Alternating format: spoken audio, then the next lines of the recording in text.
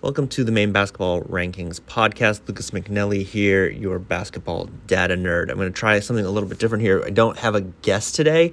I just wanted to get some thoughts down on classification because I feel like sometimes the nuance of it and everything gets lost in replies on Facebook and Twitter threads and all that. And also I want to get people to subscribe to the podcast so that when there's actual guests coming on, there's more people listening to it.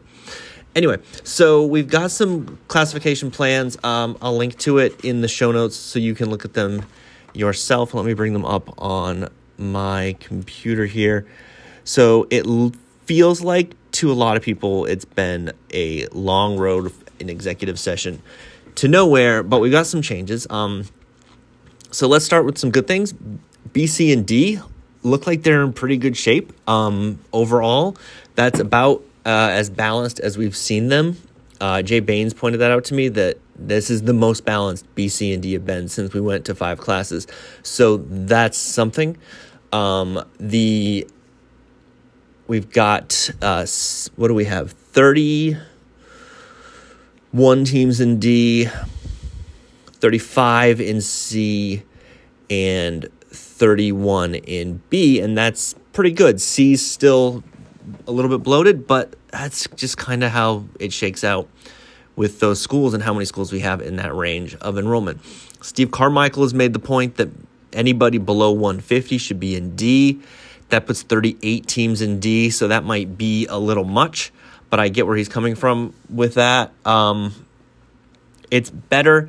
My big thing with D is the plan we had was a disaster waiting to happen and happening, because you really can't be sure that these schools that have 40, 50, 15 kids are going to be able to field a team in any given year.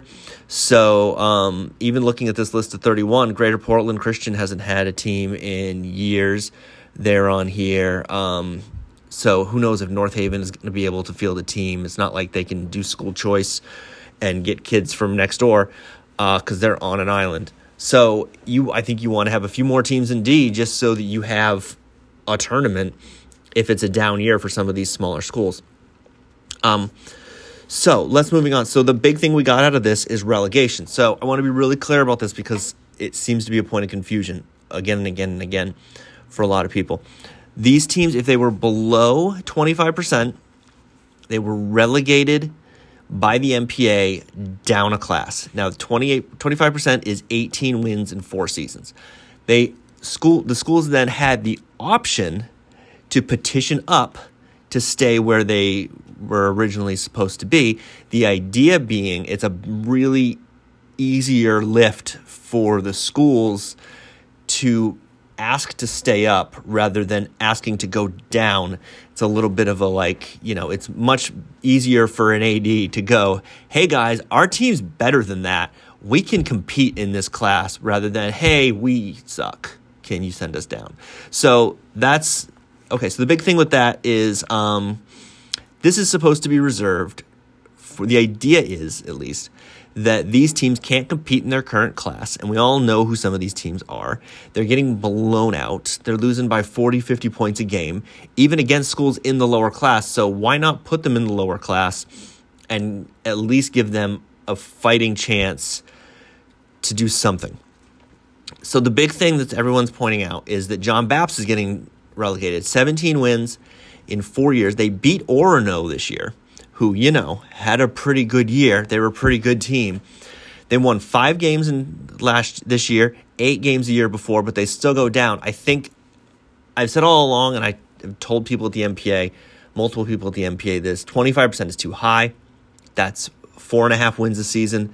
That feels to me to be somewhat competitive in a much bigger way than 2 wins a season is. 2 wins a season feels to me like you are not competitive, and you're probably only beating the team that has 1 win a season or 0 wins a season.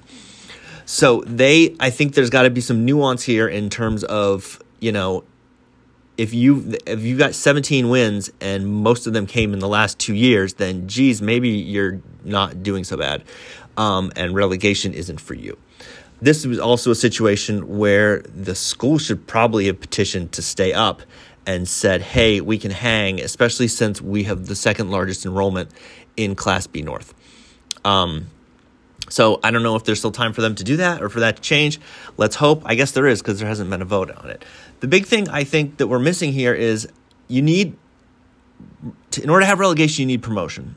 And I feel like promotion might be next. I don't have any inside information on that. I just feel like some version of promotion might be next if relegation works.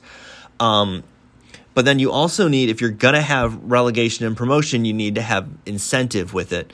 And you need to have a reason why you'd want to get promoted. In the English Soccer League system, it's because if you get up to a bigger league, then there's more money in that bigger league for everybody involved. That obviously is not a situation here, and you don't want to get relegated because it's a point of shame, and it's a point of, it's just, you just don't want to get relegated. So you fight like hell to stay where you are, and I don't know that this system is going to do that. And I think it's maybe just a matter of time before teams sort of go, maybe we should lose this last game. If we lose this last game, we get relegated. If we win this last game, we stay where we are. Might be nice to get relegated. I don't know. So, I think maybe that is something that we should look at. I don't even know if there's a solution for that, but that's something that I feel like will come into play.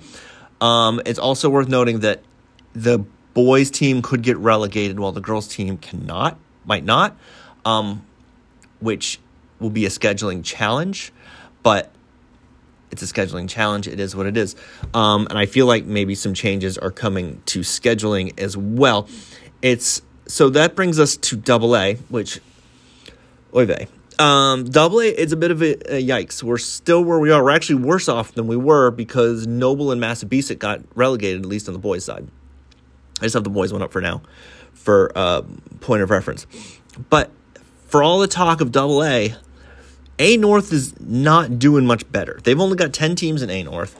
The big thing is if you have 12 teams, you've got a real region. You've got a competitive regular season. You've got 4 teams that aren't making the tournament. And then you don't have a situation where nearly everyone or everyone makes the tournament and you've got an 8 seed that shouldn't be there and you get blowouts in every game of the quarterfinals. You need roughly 12 teams to have competitive quarterfinals 1 through 8, which is what we see in B and C and D and in A South. Sure, the 1 seed might still blow people out there, but it's much more likely that there could be an upset, and we all want to see upsets. The region thing is weird to me because if you look at a map, it's just AA South and AA North is Bangor.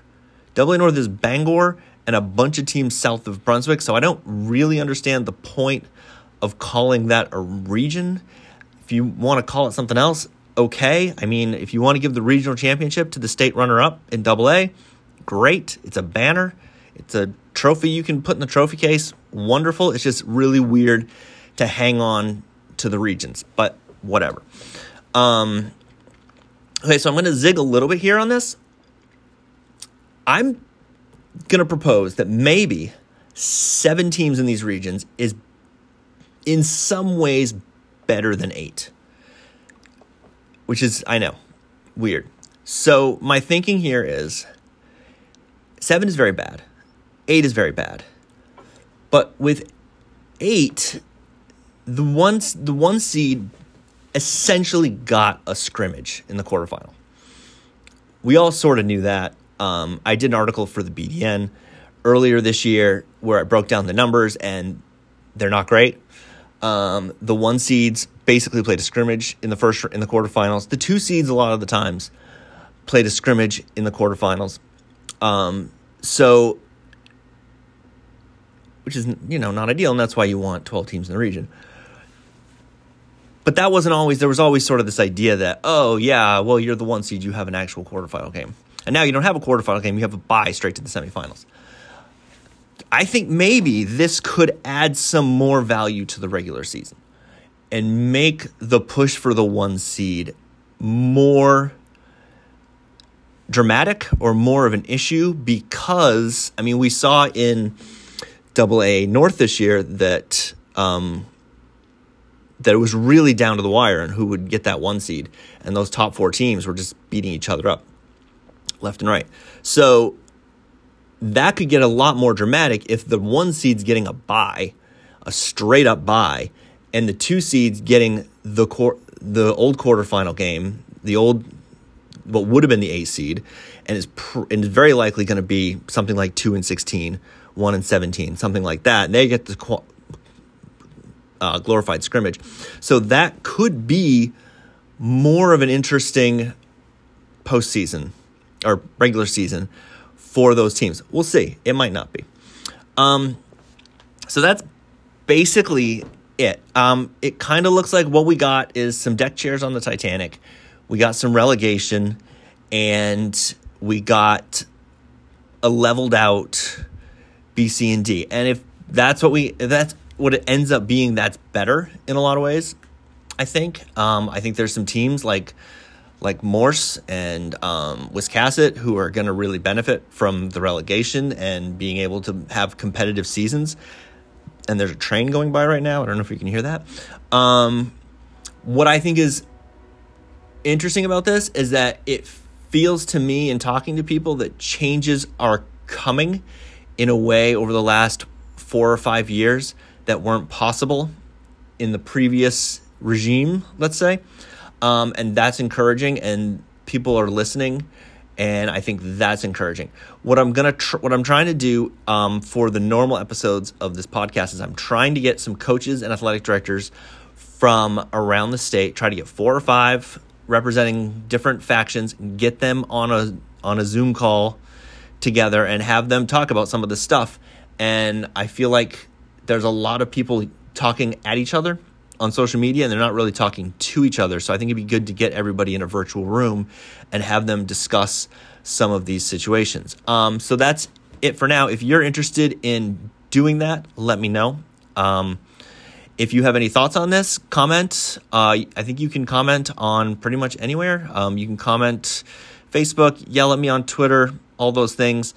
Don't forget, as they say, to subscribe to this, rate the podcast, tell your friends, because it will help the algorithms and all that. And I will talk to you later. Thank you.